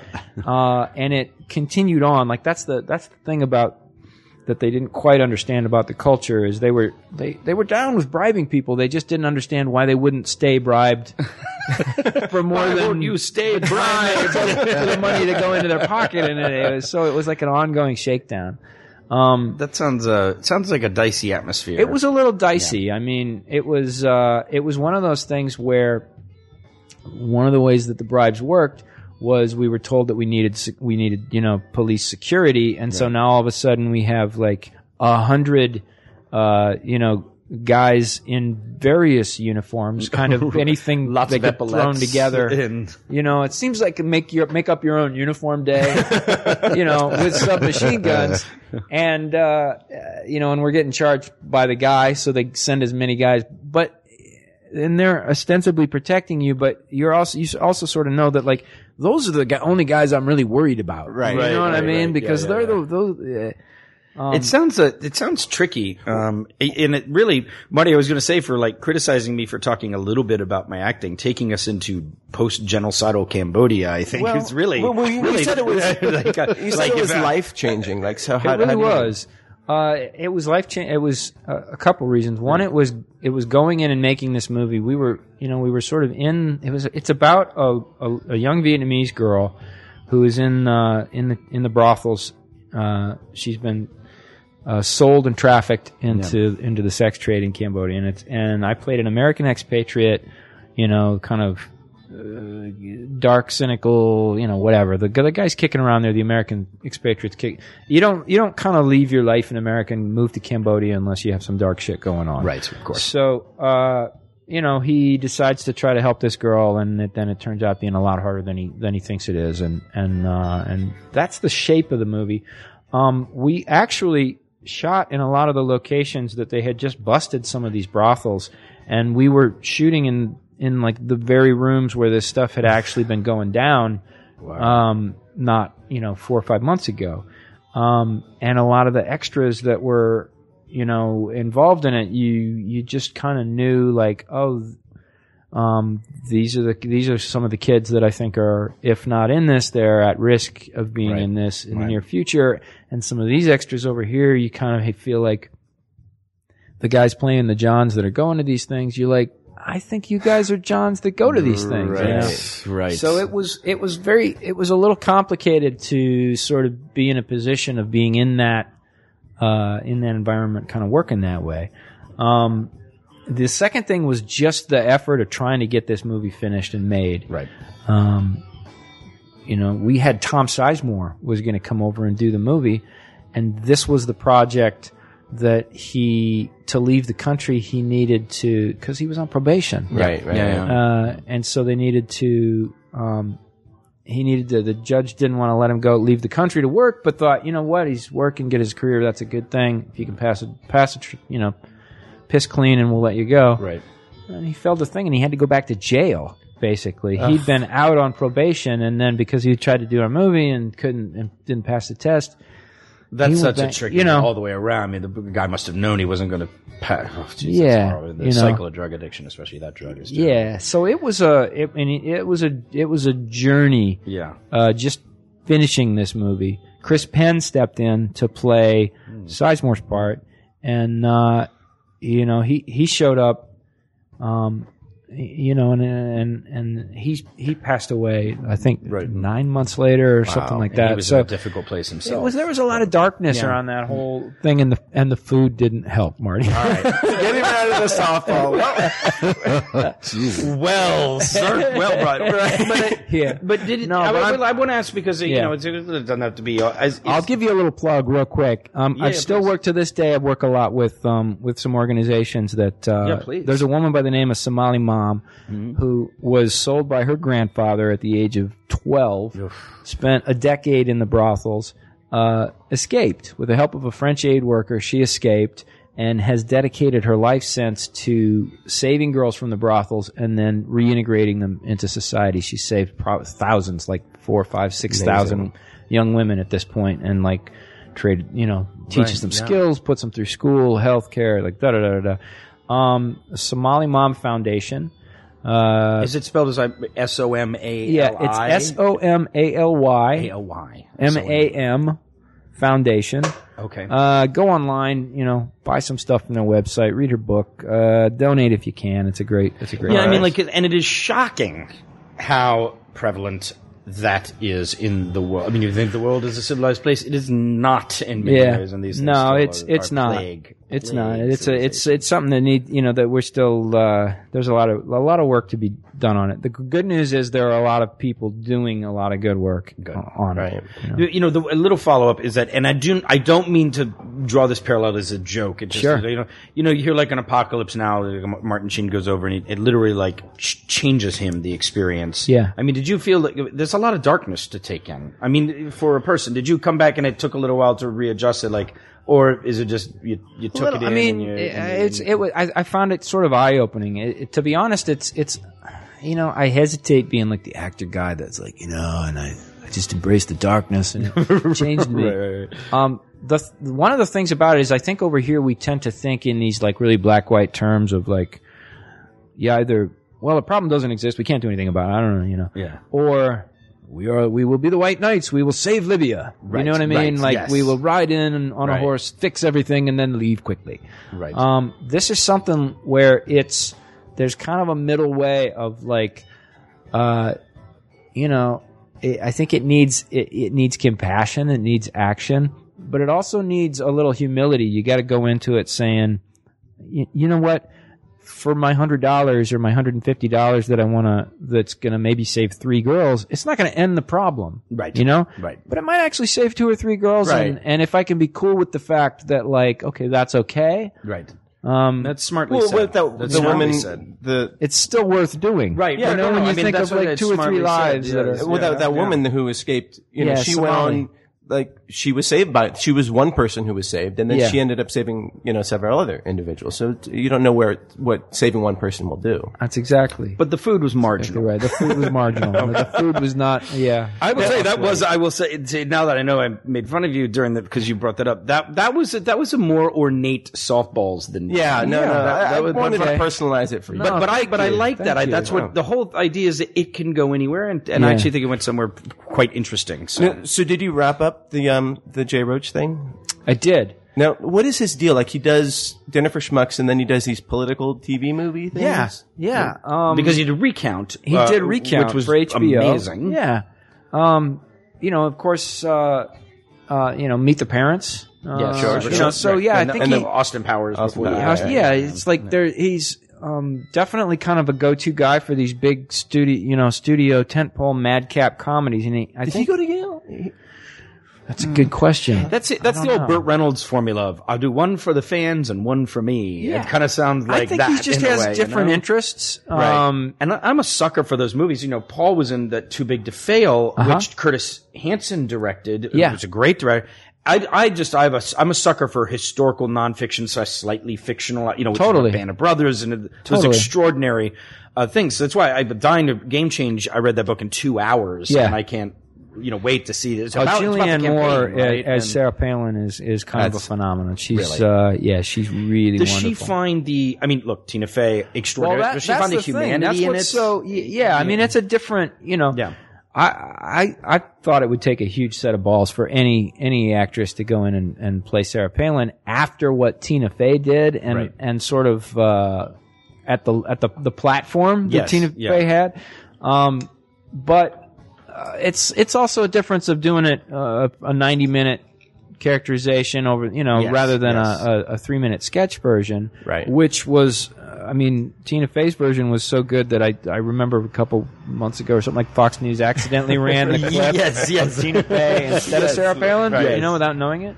But Julianne Moore, I think she really nails it. I think that's the crucial thing is to find, however, some people think she's great. Some people think she's awful or horrible or however fucked up or whatever. Like, she's still a human being with the soul there. And I don't mean that as like a benevolence, but you gotta find that to play somebody. And anytime you do one of those big, the thing about, and this is, I think, why Jay is kind of great with this stuff, is that usually when you do a quote unquote Hollywood story, you don't have 30 characters. You kind of boil it down. So you get the hero and he's going to sort of represent these 5 guys that did this thing. And then you have the bad, you get one bad guy and you get one mentor and you kind of boil the events down too. So there's the big Act 1 reversal. Mm-hmm. When you do stuff that's like historical and true to life, it doesn't fit that. You end up with there's really 35 players in the thing, and some of them are really only here for this 10 minutes, and then they split, and these guys come in at the end,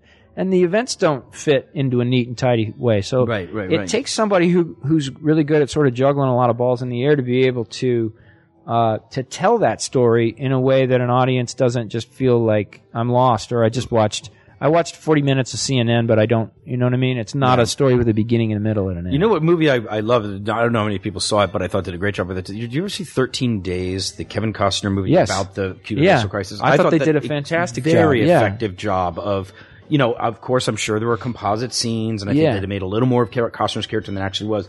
But you really felt like it had you were there, and you really felt it juggled a lot of balls. Definitely. A complicated It's also tricky because you got to figure out how much you have to educate your audience along the way. Right. Mm-hmm.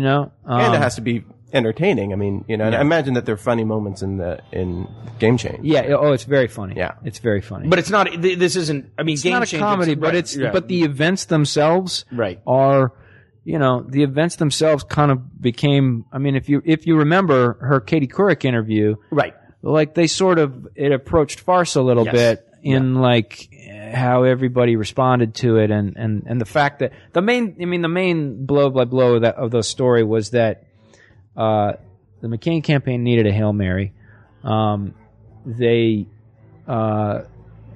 needed to pick a VP. Somebody had he had 3 or 4 candidates. They were like, well, they can't win. He wanted to go. Well, he wanted to go with Lieberman. Yeah, right. That was the big surprise. They were going to announce it a week and a half later. It leaked. And the Republican base said, absolutely not. No fucking way. You're not running with Al Gore's running mate. It's not going to happen. Right. So all of a sudden he's got a week and a half to try. He's 8-10 points behind Obama. He's got to find somebody that's a game change, you know? Yep. And somebody came up with the idea of Sarah Palin. It was one of those things where nobody knew enough about her to have a good reason for why not to go with Sarah Palin. Right. On paper, it had like she gave a great interview. Yep. Nobody really quizzed her on basic knowledge, grammar, you know, and then to her defense, that's to be thrown into a national that is presidential campaign on a week and a half's notice is not really for the faint of heart. You know what I mean? I mean, like, it is a pack of wolves. It's a tough thing. I think you're right to be balanced in the sense of, look, as people know on the show, I'm a progressive Democrat, so there's nothing about Sarah Palin that I like. Sure. Being thrown to the pack of wolves of that media in the presidential campaign, that is something I can't imagine any human doing well with. That's a big stage for somebody who's not prepared for it, even if you're capable of being prepared for it someday. You know what I mean? You need a ramp up or something. Which I don't have the knowledge of whether she. One of the tricky things, a little bit of the digression, is that again, being someone who is a Democrat, and is that I voted and would vote again for Carrie Edwards. But one of the big things that I said with when Palin and McCain around is like, how can you put that woman a heartbeat away from the presidency? And that was a genuine belief of mine, that I did not believe that was although I don't think you vote for the vice president, so I can understand that pushback. It wasn't certainly not the only reason that I didn't think you should vote for her. And looking back, John Edwards is that's exactly where I was going. Is now I'm so filled with I'm so mad at John Edwards, and it hurts me to know that I voted to put someone that I consider now an utter fraud, a liar, a cad. I mean, a bad human being that close to the White House. So it's tricky, and again, I said forced to vote all over again, and you can't ever play that game because knowing what he wouldn't have been on the ticket, right? And what I believed about Bush and Kerry at the time, I'd still vote for Kerry, but it does really haunt me that I voted to put that guy that close, just as I believe, though they don't, that, voting to put Palin in the vice presidency is an extremely dangerous thing to have done. Now, on a lighter note, you have that internet video, the cat video, which is very funny. If you haven't seen it, tell me more. It's there's that play it off cat, or yeah. So from 4 years ago or something, right? But imagine that except me, right? And it's exactly choreographed. Every facial expression, eye movement is to a T. Give the link for folks. Let's just on YouTube. Just do put in Livingston cat. There you go. Yeah, actually, Lizzie Kaplan put me up to that. Because you and Lizzie did a movie called Queens of Country. Yeah. Which features, when people get to see it, one extraordinary sex scene. One extraordinarily funny sex scene. I'm waiting for that to come out. You just do anything to get your ass bare on screen, right? I don't know why people really want to see that. But it's I can handle Lizzie Kaplan. Good laughs every time they do. So, it is extraordinary. Yeah. So my question is, 1 million people have seen that video. Yeah. Did you get any money for that from YouTube? No, that was was pro bono. They don't they send you money if you. I imagine that if I wanted to, I think if I don't know. I don't know. I was just curious. You know what? Really funny. You did it for the love of the arts. Did it really for I wanted to give that to the people. Then the people say thanks, Ron. The people say I don't know if I would feel right charging money for that, to be honest. And I don't think I have the rights to the song anyway. Sure. I don't know how it works. It's so funny. Did you guys shoot that in Texas, or where's Kings of Country? Queens of Country we shot in Arizona. And the way that sort of came out is there was a mashup that she wanted to do of another video that had been playing on the internet or something. And when she showed it to me, she showed me we accidentally clicked on a version that had the keyboard cat playing it off, which was the thing. Yeah. And I was like, well, I'll be the cat. And she was like, no, the cat's not actually part of it. That's something else. But then I had to go home early, so I couldn't be a part of the thing. So I was like, I'll just record the cat and I'll send it to you and you can cut it in with the other thing. And I'm taking it got a very good score on Funny or Die. Oh, I don't know. I just saw it on YouTube. No, it's ridiculous. But it's, you know what? I think it's my first directing credit. Is the cast. So I think I'm really happy. Well, that is a source of pride. Yeah, very good. Marty, I don't have a clock up here. What time are we at? 1:50. Oh, 1:50. Yeah. Well, you know what? I'm going to ask just one last question, then we're going to wrap it up. What are you up to now? What's up with Hollywood's Ron Livingston? Well, let's see. Just did Game Change. That one's coming out. There's one called The Odd Life of Timothy Green, which is a Disney movie, kind of a Pinocchio thing, and I play somebody's like nasty boss. And your wife's in that too, right? My wife is in that too. Do you guys have scenes together? We don't. I think there's like a big, I don't know, soccer lunch or something where we're on opposite sides of the. Oh, one of those. Yeah, no. It was one of those where we shared a hotel room. I think they gave us the job because it saved them the cost of a hotel room. Hey, whatever, but we didn't whatever it takes, man. Yeah, we didn't work together at all. Well, damn it, Ron, it's been good catching up with you here. Yeah. And thanks for coming in. And absolutely. We just had I know we said that we might just talk about bullshit events of the day, but it was actually just kind of fun going through your history. So I hope you don't mind. Yeah, thanks. Yeah. And I know the fans will have enjoyed it. So, well, look, that's all for this week's Nooner. We're going to cut it short because James has got to get his man boarding ass down to board man. Man boarding is a whole different website. Did I switch? That's a whole different website. Words? Sorry about that. All right, board manning ass down to San Diego. As do I. Feel better, Dad. And look, we'll be at you on next Friday as we are at live Pacific noon. That's why we're called Nooner. And then we drop on iTunes and are live on the website the following Tuesday. Look, thanks so much for joining us. And Marty, James, we'll see you next week. Thanks again, Ron. Thanks, guys. All right. Cheerio. When it's time for lunch, you can pick up a spoon or grab your fork buddy and dig into a Nooner. It's Nooner with Dan and Marty. If you never had a Nooner, well, there's no sooner way. Just bend over at the middle in the middle of the day. It's a Nooner. It's a Nooner with Marty and Dan. This has been a production of Smodcast Internet Radio.